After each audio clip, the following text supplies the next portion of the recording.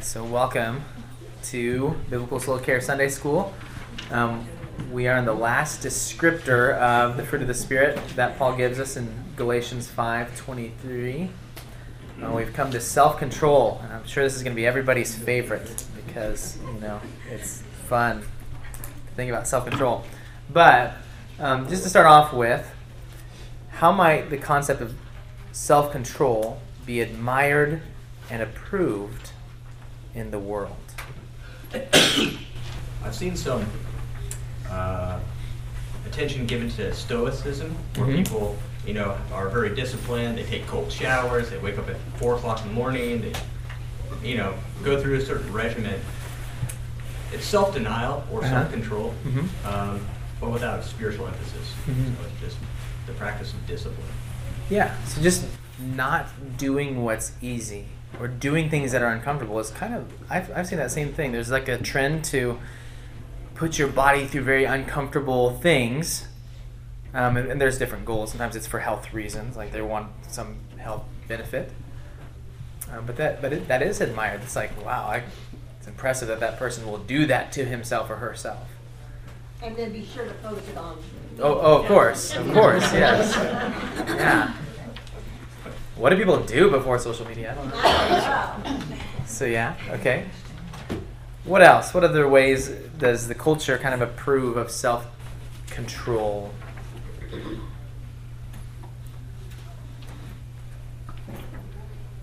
How might it be celebrated?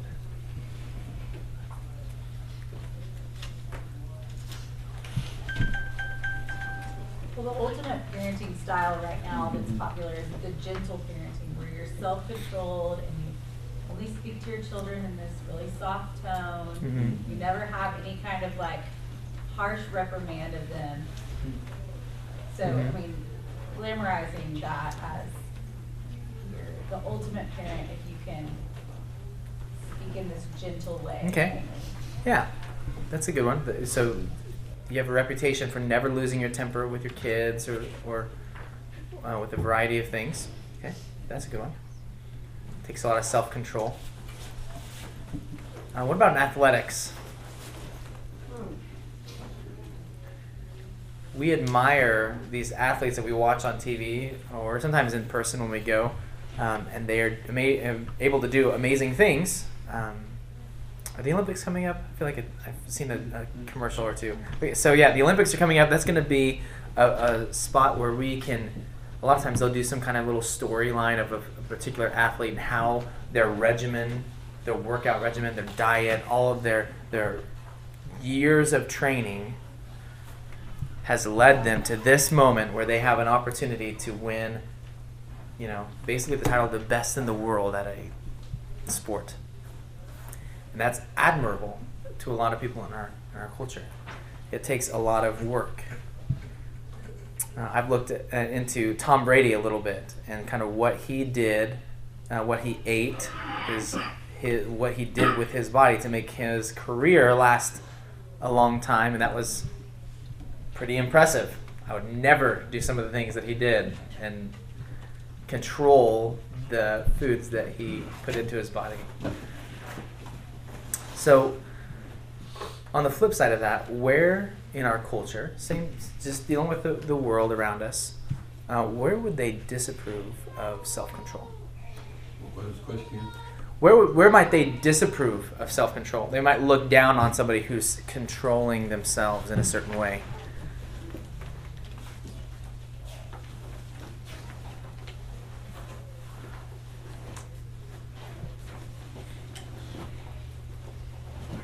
Say where, say Christians, for example, don't do the things that society deems acceptable.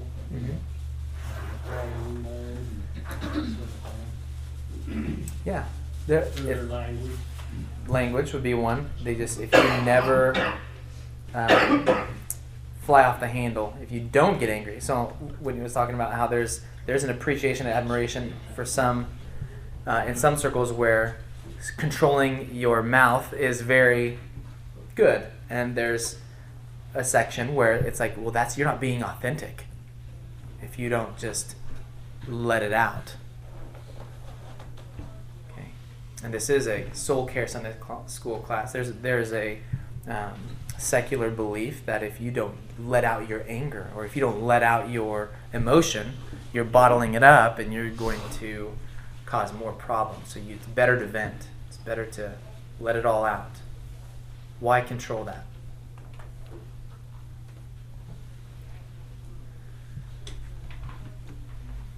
Any other examples?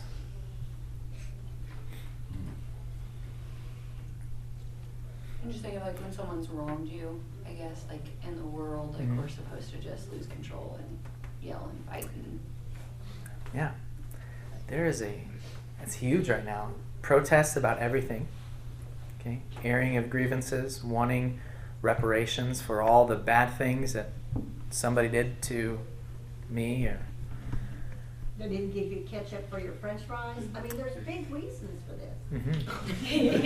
someone was checking a receipt at Walmart. Yeah. I mean, and he was Everything. like, It's- they it's were, upsetting. and I just was like, man, that used to be me. I'm so thankful that I get to walk by and say now that's, you know. Mhm. So yeah, we're just Yeah. catch up. it's just that wanting. I was actually at a conference for work, and they were talking about it. There's a lawyer giving a presentation, and she was talking about how lawsuits against schools are way up right now because it's just kind of the air we're breathing right now is, you must have done something to my child or to me or to my family, or how dare you discriminate against my kid. It's all over the place, and everything is interpreted as you're attacking me. In the area of sexuality, right, that is a huge one. Why would you restrain yourself? And there's a lot of different ways that takes place. We come to the transgenderism stuff. We come to homosexuality, heterosexuality outside of marriage. There's a whole lot of discussion that would be looked down upon. Who are you to say that I should not just act on who I am? And so that whole line is a rejection of any kind of self-control.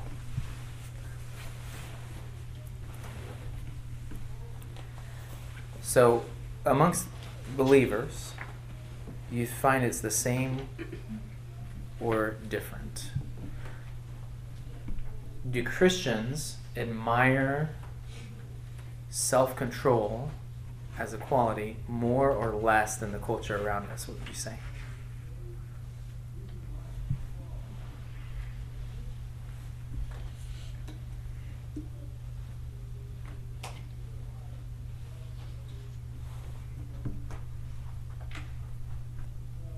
Definitely more. I mean, I would just say just in that instance of the receipt, I was like, oh, I'm thankful I'm not Mhm. like that. Yeah. Like I worked on that, I have changed that, setting the counselors here at church, so. Yeah, it's more attractive. For sure, it ought to be, right? We're not losing But control. there's other people that are also telling me like that is who I should be in Mhm. Christ, so, I mean, other people that I come in contact with here at church, that's Yeah, what I should. that's good. Is it ever looked down upon? Maybe not at this church, but just among Christians, have you heard any talk about what does a conversation tend to go if we're talking about self-control, self-discipline? Is it ever viewed negatively? I think it could be viewed on that pendulum swing of like legalism, overdoing it. Yeah, legalism. I think Joe mentioned kind of that stoicism or the asceticism, that I'm just going to deny myself these things, and it's going to make me more godly. So it can go that way, and it can be legalism, but I think we need to be careful because that is a temptation. When you see somebody not doing something that maybe you like to do, if I like to participate and watch that game on a Sunday afternoon, but someone else had their conviction, and they just communicated, I don't watch football on Sundays. I just want the whole day to be the Lord's day. And I'm like, ooh, legalist. I mean, watch the Chiefs. What's wrong with you? Yeah, so like there can be, if I feel a little like, ooh, like maybe I feel a little bit of conviction or something, I need to be careful not to say you're just to be an legalist. So there are, and could be, or it could be that they have a conviction and they're acting on faith under the direction of the Holy Spirit to control their desire to watch a football game or do something else. So when is it difficult? We've talked about a few of the cases, but now thinking more about Christians, when is it going to be difficult in the life of a believer to show self-control?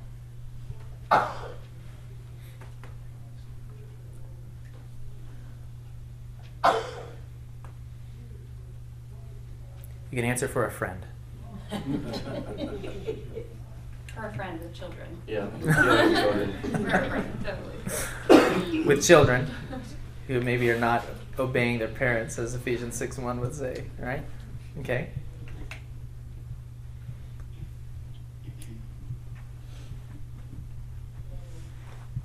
Any other? What was that? Cattle. Oh, cattle.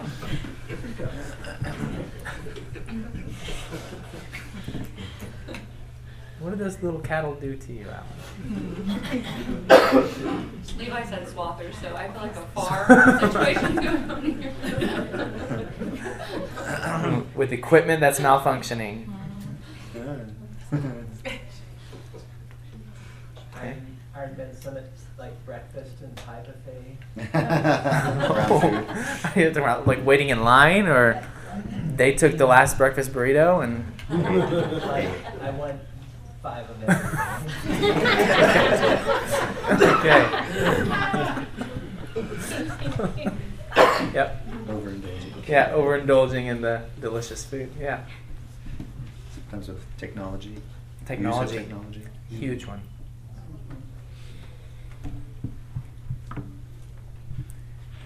think when you're tired or worn out or your routine's not consistent day to day, and self-control is really difficult.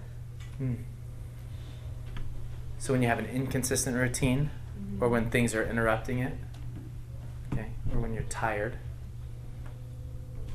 you didn't have your coffee. What about in traffic?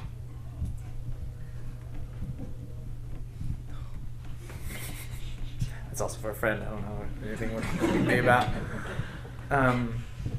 Any other thoughts before we move on?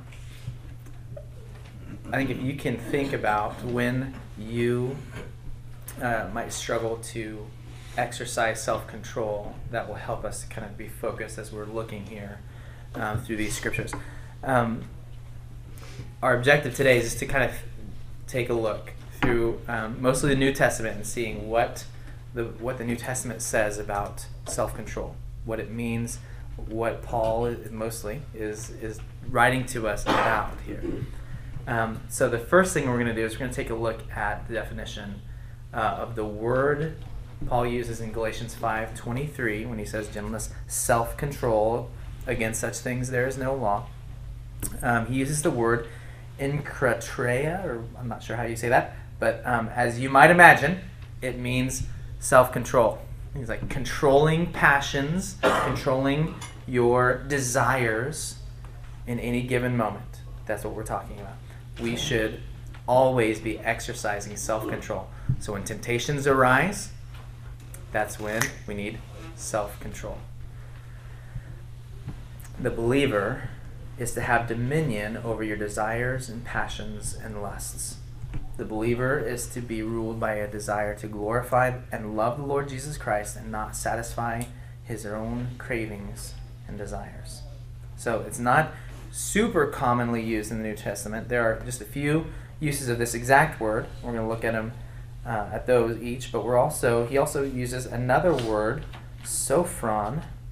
And this word basically means the same thing, and in some cases it's more of a broad brush. He paints a broad brush of just self-control in all things and how that works itself out in your life, in all your decisions, in the way that you behave and act and think.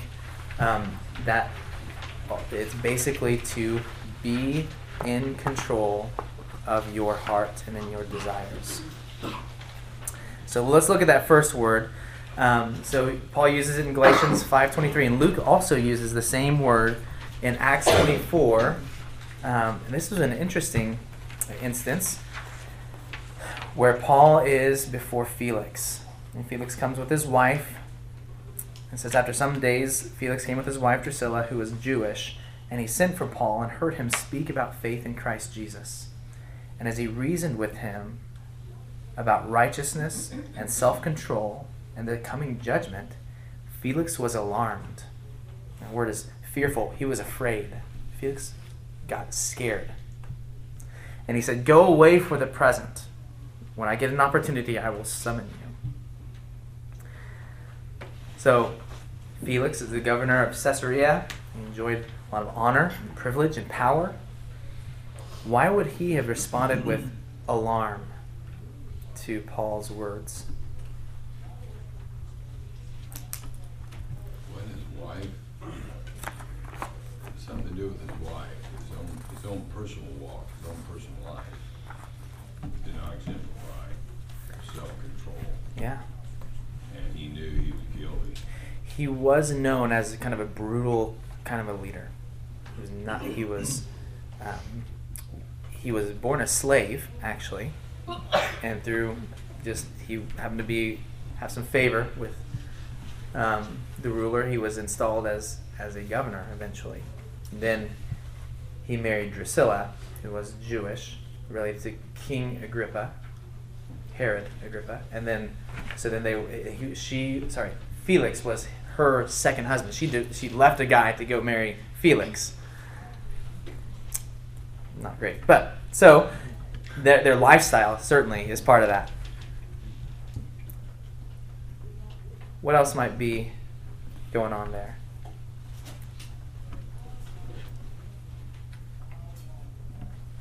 Well, it shows his righteousness and self-control are related to a judgment that's coming. Mm-hmm. And that could have sparked fear. Yeah, if that's true, if what you're telling me is true, and I have to show self-control and righteousness, and that is not my pattern of life, and you're telling me now that there's judgment coming, that would be cause for fear. It's interesting that Felix doesn't just brush him off. That's what I would expect someone to do today. Someone who's living just a completely just enslaved to their passions, and they hear somebody talk to them about the righteousness of God and how he expects holiness, and all who don't believe in Christ and repent are going to hell for eternity. A lot of them, I think, would just be like, that's just your made up belief in a whatever. So they would scornfully dismiss it. But it's interesting that Felix is fearful. So that means that he kind of thinks there might be something to this.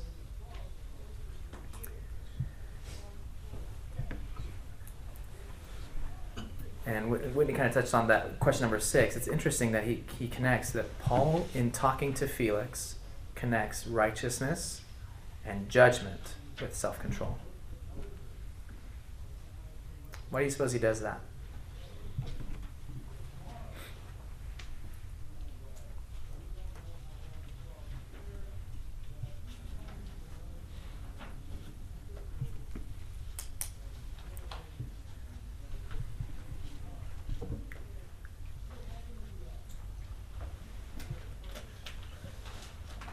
Pretty hard to be righteous if you're not exercising self-control. Mm-hmm. Yeah. I mean, those are two polar opposites. Right. You don't get one without the other. Righteousness, right, especially as God defines righteousness, is not natural. And so you have to exercise self-control. And it is, in verse 24, Paul heard him, he sent for Paul and heard Paul speak to him about faith in Christ Jesus. So faith in Christ Jesus has with it righteousness, self-control, coming judgment. That's part of the gospel.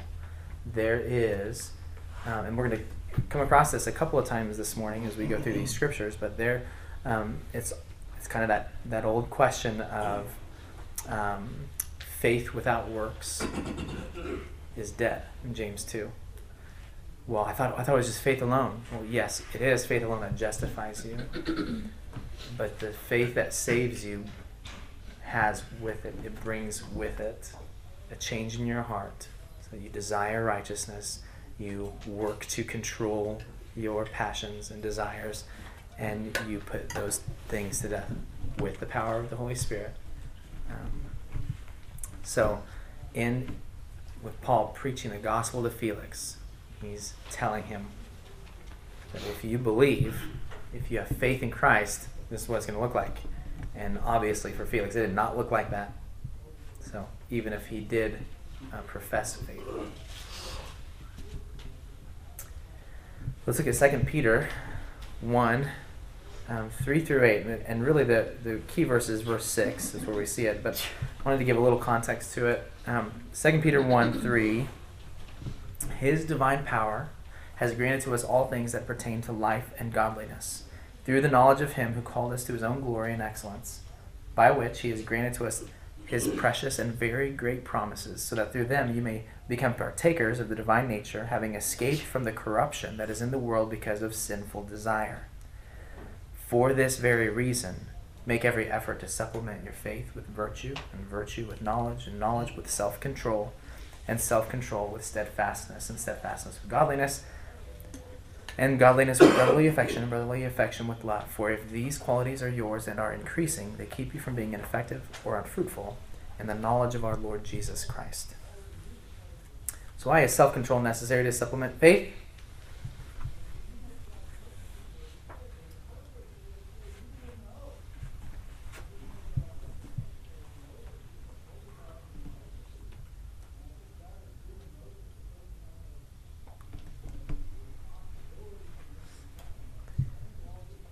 Or why might it be helpful for someone, a Christian, to be thinking about, okay, I need to add self-control. I need to be growing in this virtue of self-control. Why would that be helpful to a Christian? It prevents you from being unfruitful. Mm-hmm. Yeah. We're all supposed to be fruitful, right? We're supposed to be fruitful Christians, and that if we want to be fruitful, we can't ignore self-control and these other virtues that are listed.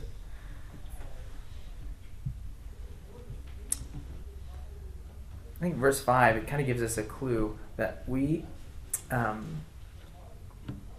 making these efforts, and as we grow in Christ-likeness and all of these virtues, that I think for us as Christians, it helps give us some assurance of salvation. In other places, Peter writes about making every effort to make your calling and election sure.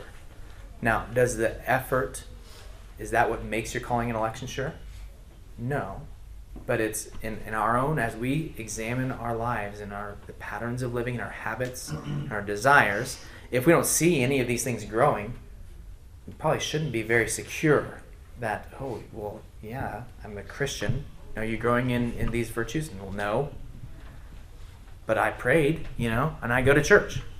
You're on shaky ground. And so as we're counseling people and as we're walking with them through their life circumstances that brought them to us for help, we can help them to understand growing in these virtues is God's gracious way to help us in our self-evaluation. Not that it saves us, not that that's what saves us, but it can help. If you were lacking in assurance, why might that be?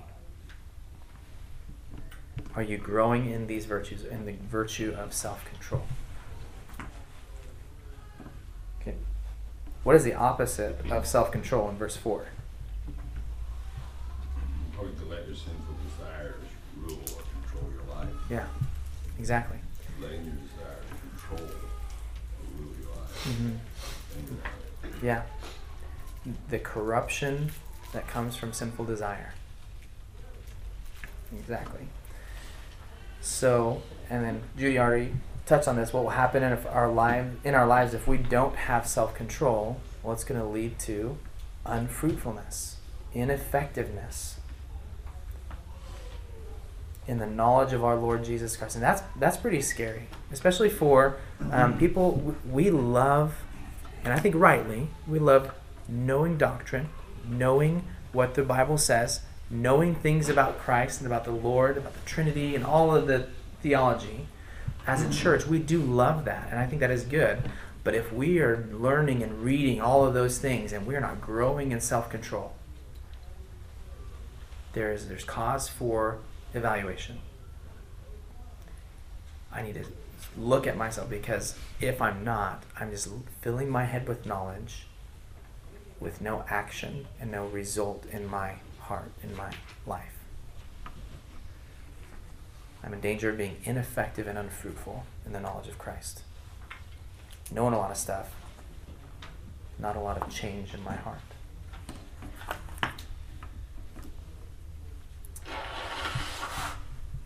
So, the next few verses are related to that same root word, that root Greek word.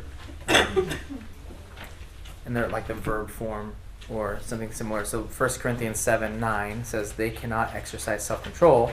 If they cannot exercise self-control, then they should marry, for it is better to marry than to burn with passion. So is this verse teaching that marriage solves a lust problem in the prospective husband or wife? Having some lust problems, just marry him and it'll take care of itself. Is that what it does? That's what Paul is advocating there? Go ahead and turn to 1 Corinthians real quick. And there's a couple of contextual things that will help us.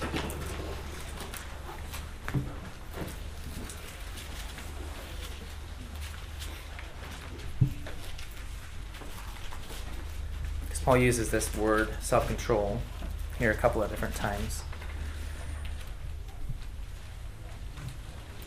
Now, it's helpful to kind of think about who he's writing to. Corinthians, what do we know about Corinthians? They got some issues, right? They had some issues. They were accepting the one guy who was having relations with his father's wife. It was not a good thing, and they were not doing anything about it. So we've got a dysfunctional church, and Paul is writing to them about specific concerns. So start in verse 1 of 1 Corinthians 7:9. Now concerning the matters about which he wrote, it is good for a man not to have sexual relations with a woman, but because of the temptation to sexual immorality, each man should have his own wife, and each woman her own husband. The husband should give to his wife her conjugal rights, and likewise the wife to her husband. For the wife does not have authority over her own body, but the husband does. Likewise the husband does not have authority over his own body, but the wife does. And do not deprive one another, except perhaps by agreement for a limited time, that you may devote yourselves to prayer, but then come together again, so that Satan may not tempt you because of your lack of self-control. So, what is Paul teaching the Corinthians?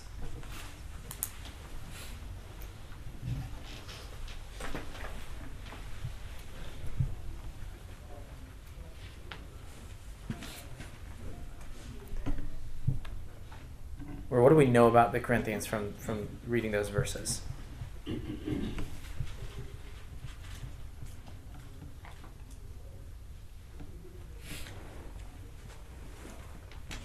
They're tempted to sexual immorality. Yeah.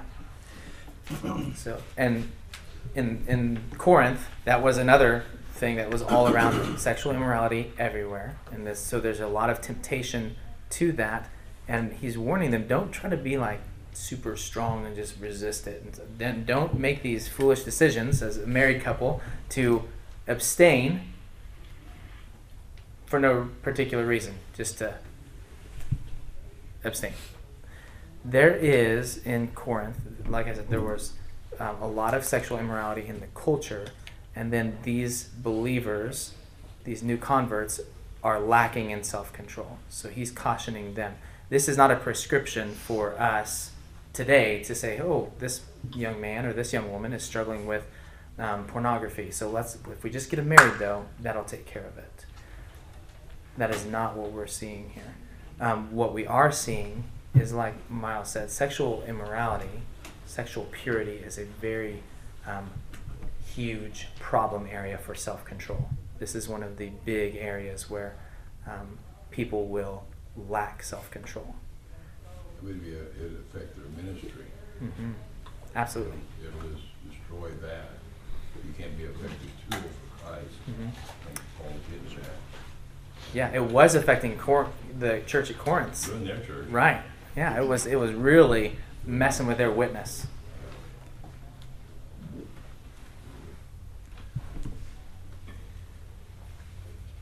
Any other thoughts on that?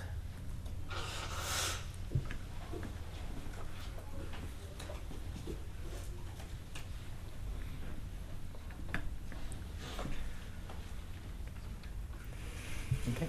Yeah, this is one of those areas where we're probably gonna see a lot of people wanting counsel, needing counsel our own selves, our own hearts, evaluating how are you being sexually pure?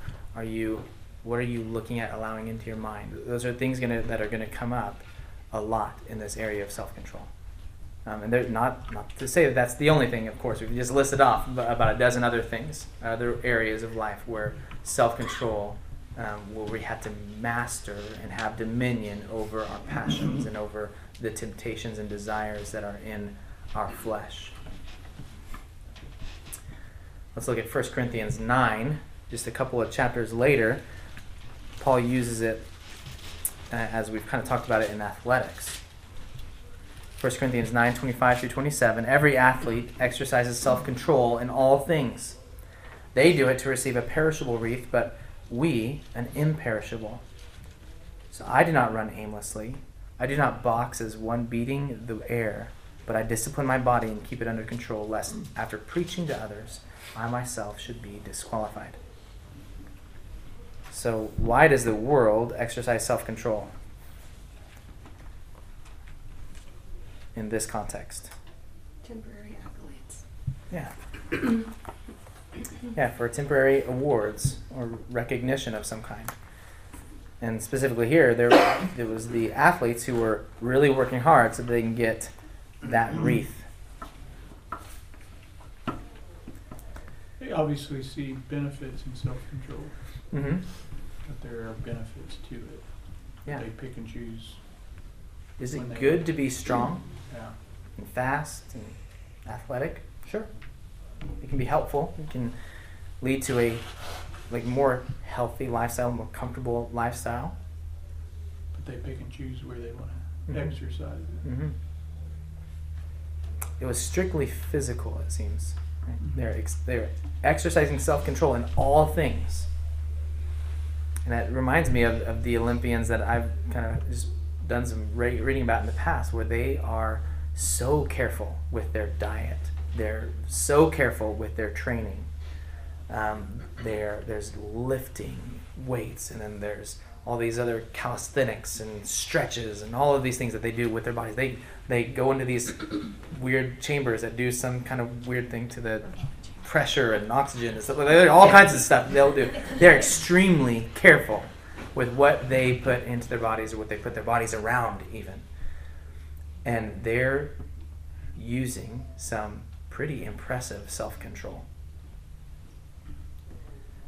You also hear these horror stories of like the Olympic Village once they finish their event and they've been so self-controlled for so long with their just the promiscuity and drugs and alcohol and all of the lack of self-control just goes the opposite direction once they finish this extreme regimen. So That's a good point. Self-control to a point. Yeah. For a prize. Mm-hmm.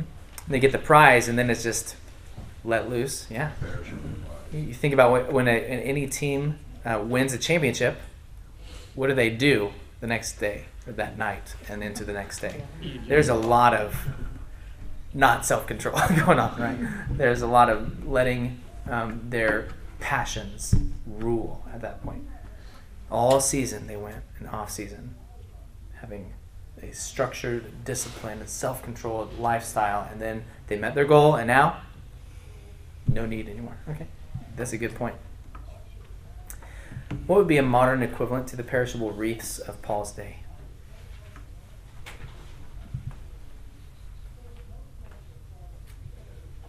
Why do people discipline themselves today?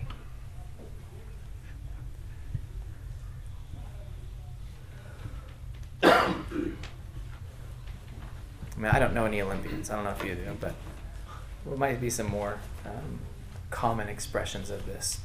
Working really hard, disciplining myself for this perishable wreath. I think in education in particular, some of it is getting the next degree, cycling up. Some of that is good. Helps. I mean, it would help you to provide more for your family Sure. or whatnot. But some of it is also just, I already have one, I might as well get another. Mhm. How many master's degrees can you get Mhm. until you get your doctorate and so on, PhD? Yeah. So disciplining yourself to get awards and certifications and degrees. Your retirement account, you slave and discipline yourself to that goal is lose control after that, but it perishes. Yeah, showing a lot of financial self-control, not buying that thing or the biggest house I could or the nicest car, and not doing that, all of that so that I could have this retirement. That's a good point. I think our culture focuses a lot on physical beauty and the amount of social media followers and things that come from that self-discipline to get to that point. Yeah. Whether you're an athlete or you're just a mommy blogger. Yeah. So social media is one I thought of. The wreath is like, did my video or picture, did my video go viral? Did I get a lot of attention for that post? How many readers read my blog? How many views did my post get? Like all of those things are, I might discipline myself to pump out a lot of content so that I can make it big, or I can get that attention or those followers. I can be an influencer. Get a lot of likes. So I think that's a big one today, to get the recognition, especially among younger people and kids. I think there's just also just the recognition, promotions at work, disciplining myself, putting in those extra hours so that I can get this recognition, or this extra project, get my name up on the wall, employee of the month.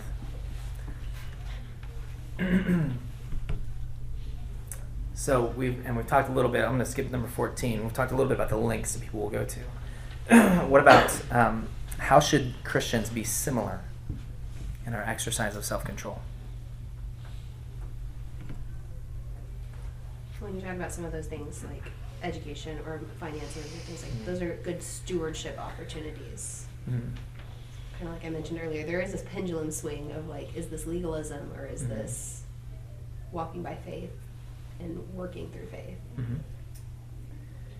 So those are all categories where we are supposed to steward and not splurge on too many things and just keeping your body waste. healthy is another, like it's good to be healthy. Yeah.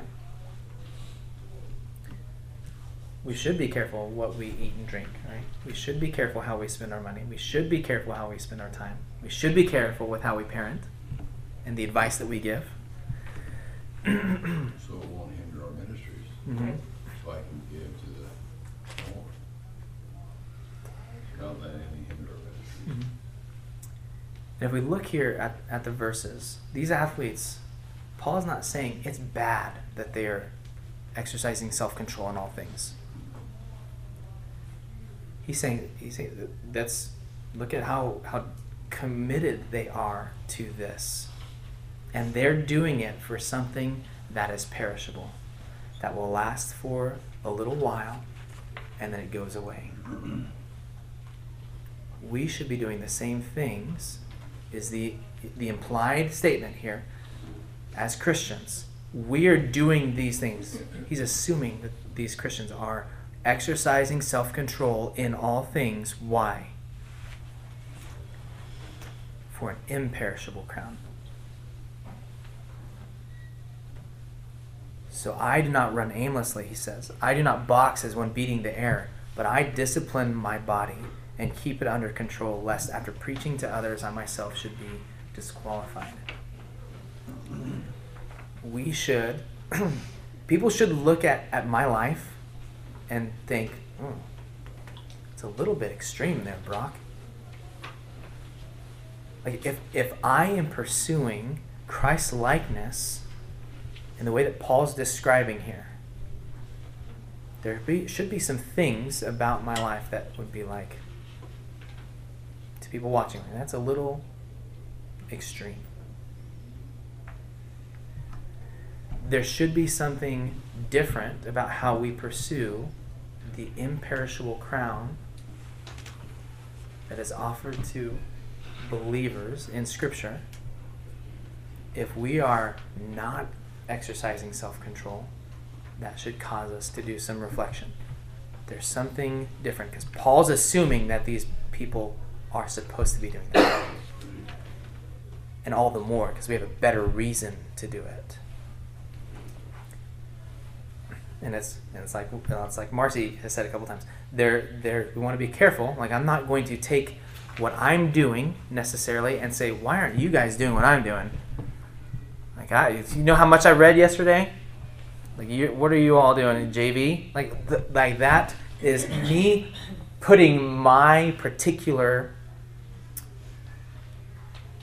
struggles and attempts to control myself onto you as if that is something you are now bound to do, is where I would get into trouble. That's sinful.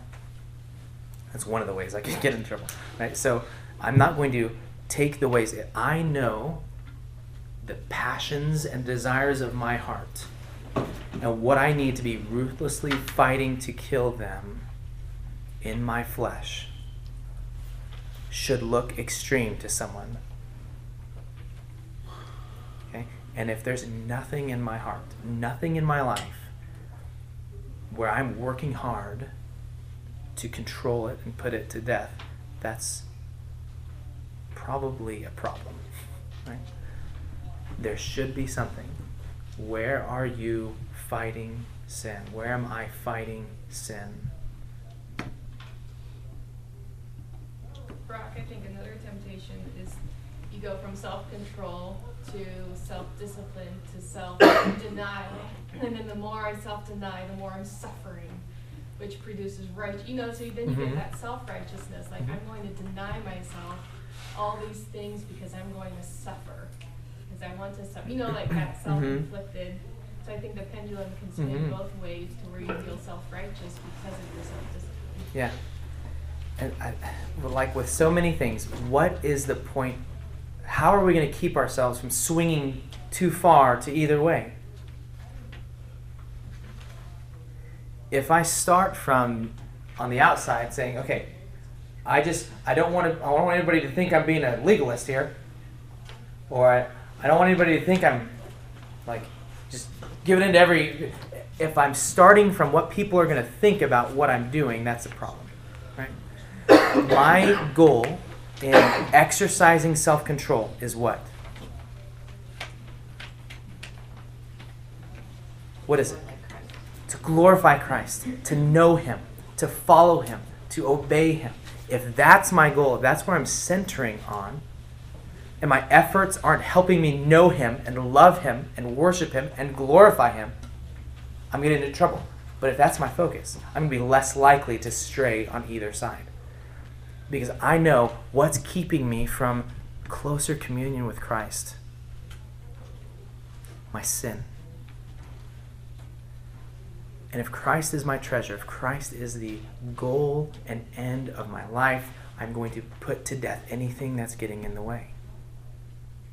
And I'm going to be less likely to be looking at, well, what's Levi doing? I don't know if he's, what are his habits like? That's not in my mind. My sin and putting it to death is on my mind. Loving Jesus better, following Him more closely is on my mind. That's how I'll be able to make some decisions here on what I need to be extreme about.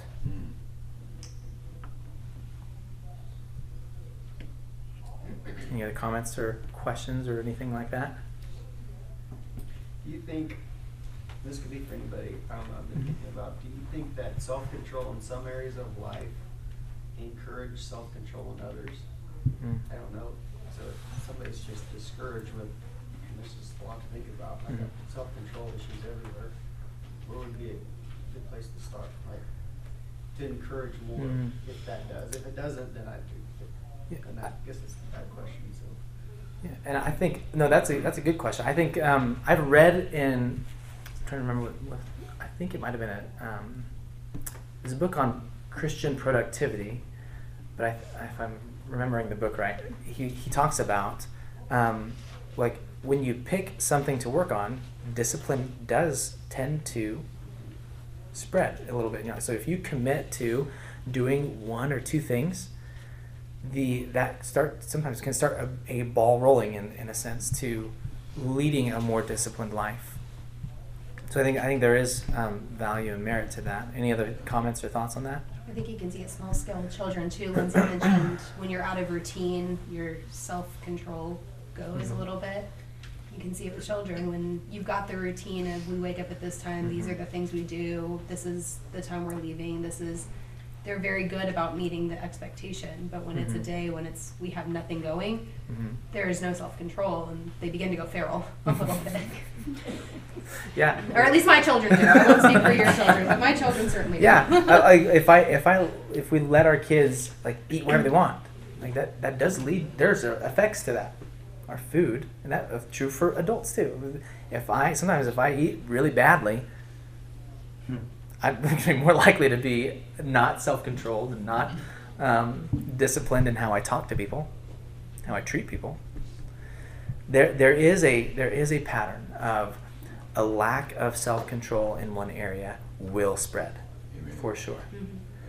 When I don't control myself in this seemingly okay thing, I binge watched a TV show for all day yesterday, that is going to lead me to some other poor choices, sinful choices.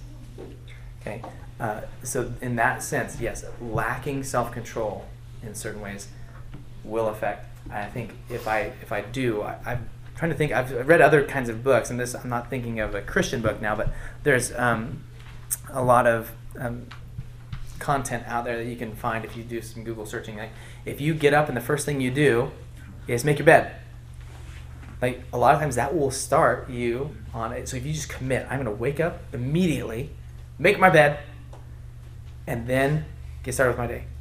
Like there's a lot of communication out there where if you start off disciplined, that has a good effect on the rest of your day.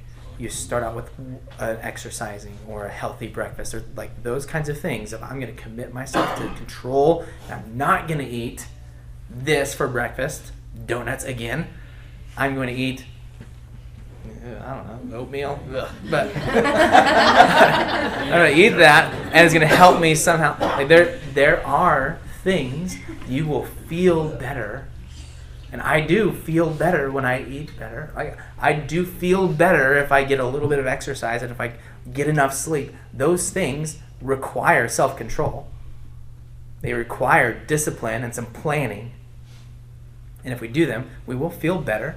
They will have good effects.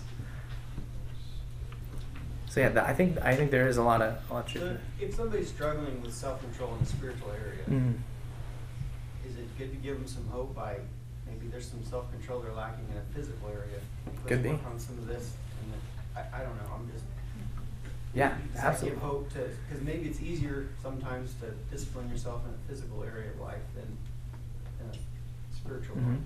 I don't know. And sometimes you link the two. Like what? Yeah. So if I'm somebody I'm counseling and they're like, oh, I can't seem to kick this.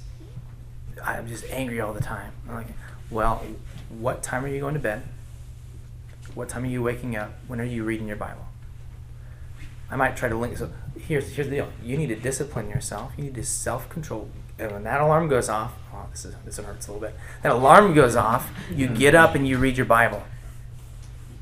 When are you reading your Bible? Well, I'm not. I mean, like 3 times a week. Whenever I get to it, like that's a problem. You need to have self-control. If you are not getting the Word in your mind and heart, of course you're going to struggle with anything spiritual. Right? You're not going to be Christ-like if you're not listening to His Word. You're not allowing the word to influence you because something's influencing you. It's either garbage or it's the word. So some things, those can be like, yeah, you need to wake up set your alarm. When you're going to set it for 6? Okay, set it for 6. Get up and read your Bible. Read it for 10 minutes. And then pray. And so there's probably going to be other conversations along those lines too. But yeah, you can link those two. I've got someone in my mind where you can tell when this person is not exercising. They're far more irritable, and little things can set this person off. And it's just one of those, and it's not even a spiritual thing. The person might profess Christianity, but there's you can just tell there's a clear, from anybody can see it. This person when they're exercising in the morning, there's an effect. So there are some times where that can be linked together, and we can start with some physical things, but we don't want to leave it there, of course, right? We want to tell them, okay, we'll wake up on time, go to bed on time, and then wake up and read the Bible, or read the Bible and go to bed, however that works out for that person. But yeah, those things can be linked, and they can help build some discipline, because it has to start small, right? You have a completely undisciplined life, and you try to give the whole 7 day a week, 360, every moment is scheduled. Is that going to work? Probably not. But you start somewhere and be consistent with it, and it grows. Any closing? We have a difficult child. I don't know if it's child or adult, but we put him in Taekwondo, where it's not a spiritual thing, but he still has to say yes, ma'am, yes, sir. Mm-hmm. They make him do those certain things. We went 15 days without screaming and yelling. Mm-hmm. And so just adding that to where he's still exercising those, character traits, mm-hmm. I guess we hope for him in Christ. But he's not sitting down with the Bible in front of him, which Mm-hmm. is not his highlight of his day. So, we've seen great things in just letting him get his aggression out in Taekwondo, and also still having where he has to be respectful and obey. They mm-hmm. make him obey while he's there. So yeah, I've heard of things like the military will do that for some people. The structure of the military helps them to really get some things figured out with their lives. The only issue is that helps to a point, and then the heart issues are not helped by that. The heart issues are just suppressed for a moment until, like the athlete who wins the championship, then it's full vent. So the Holy Spirit, kind of bringing this back around, this is a fruit of the Spirit. Self-control, the ability to have dominion over my own desires, and being able to say no to these things that are sinful, comes from the Holy Spirit. I have to do it still, but I can do it because the Holy Spirit is in me.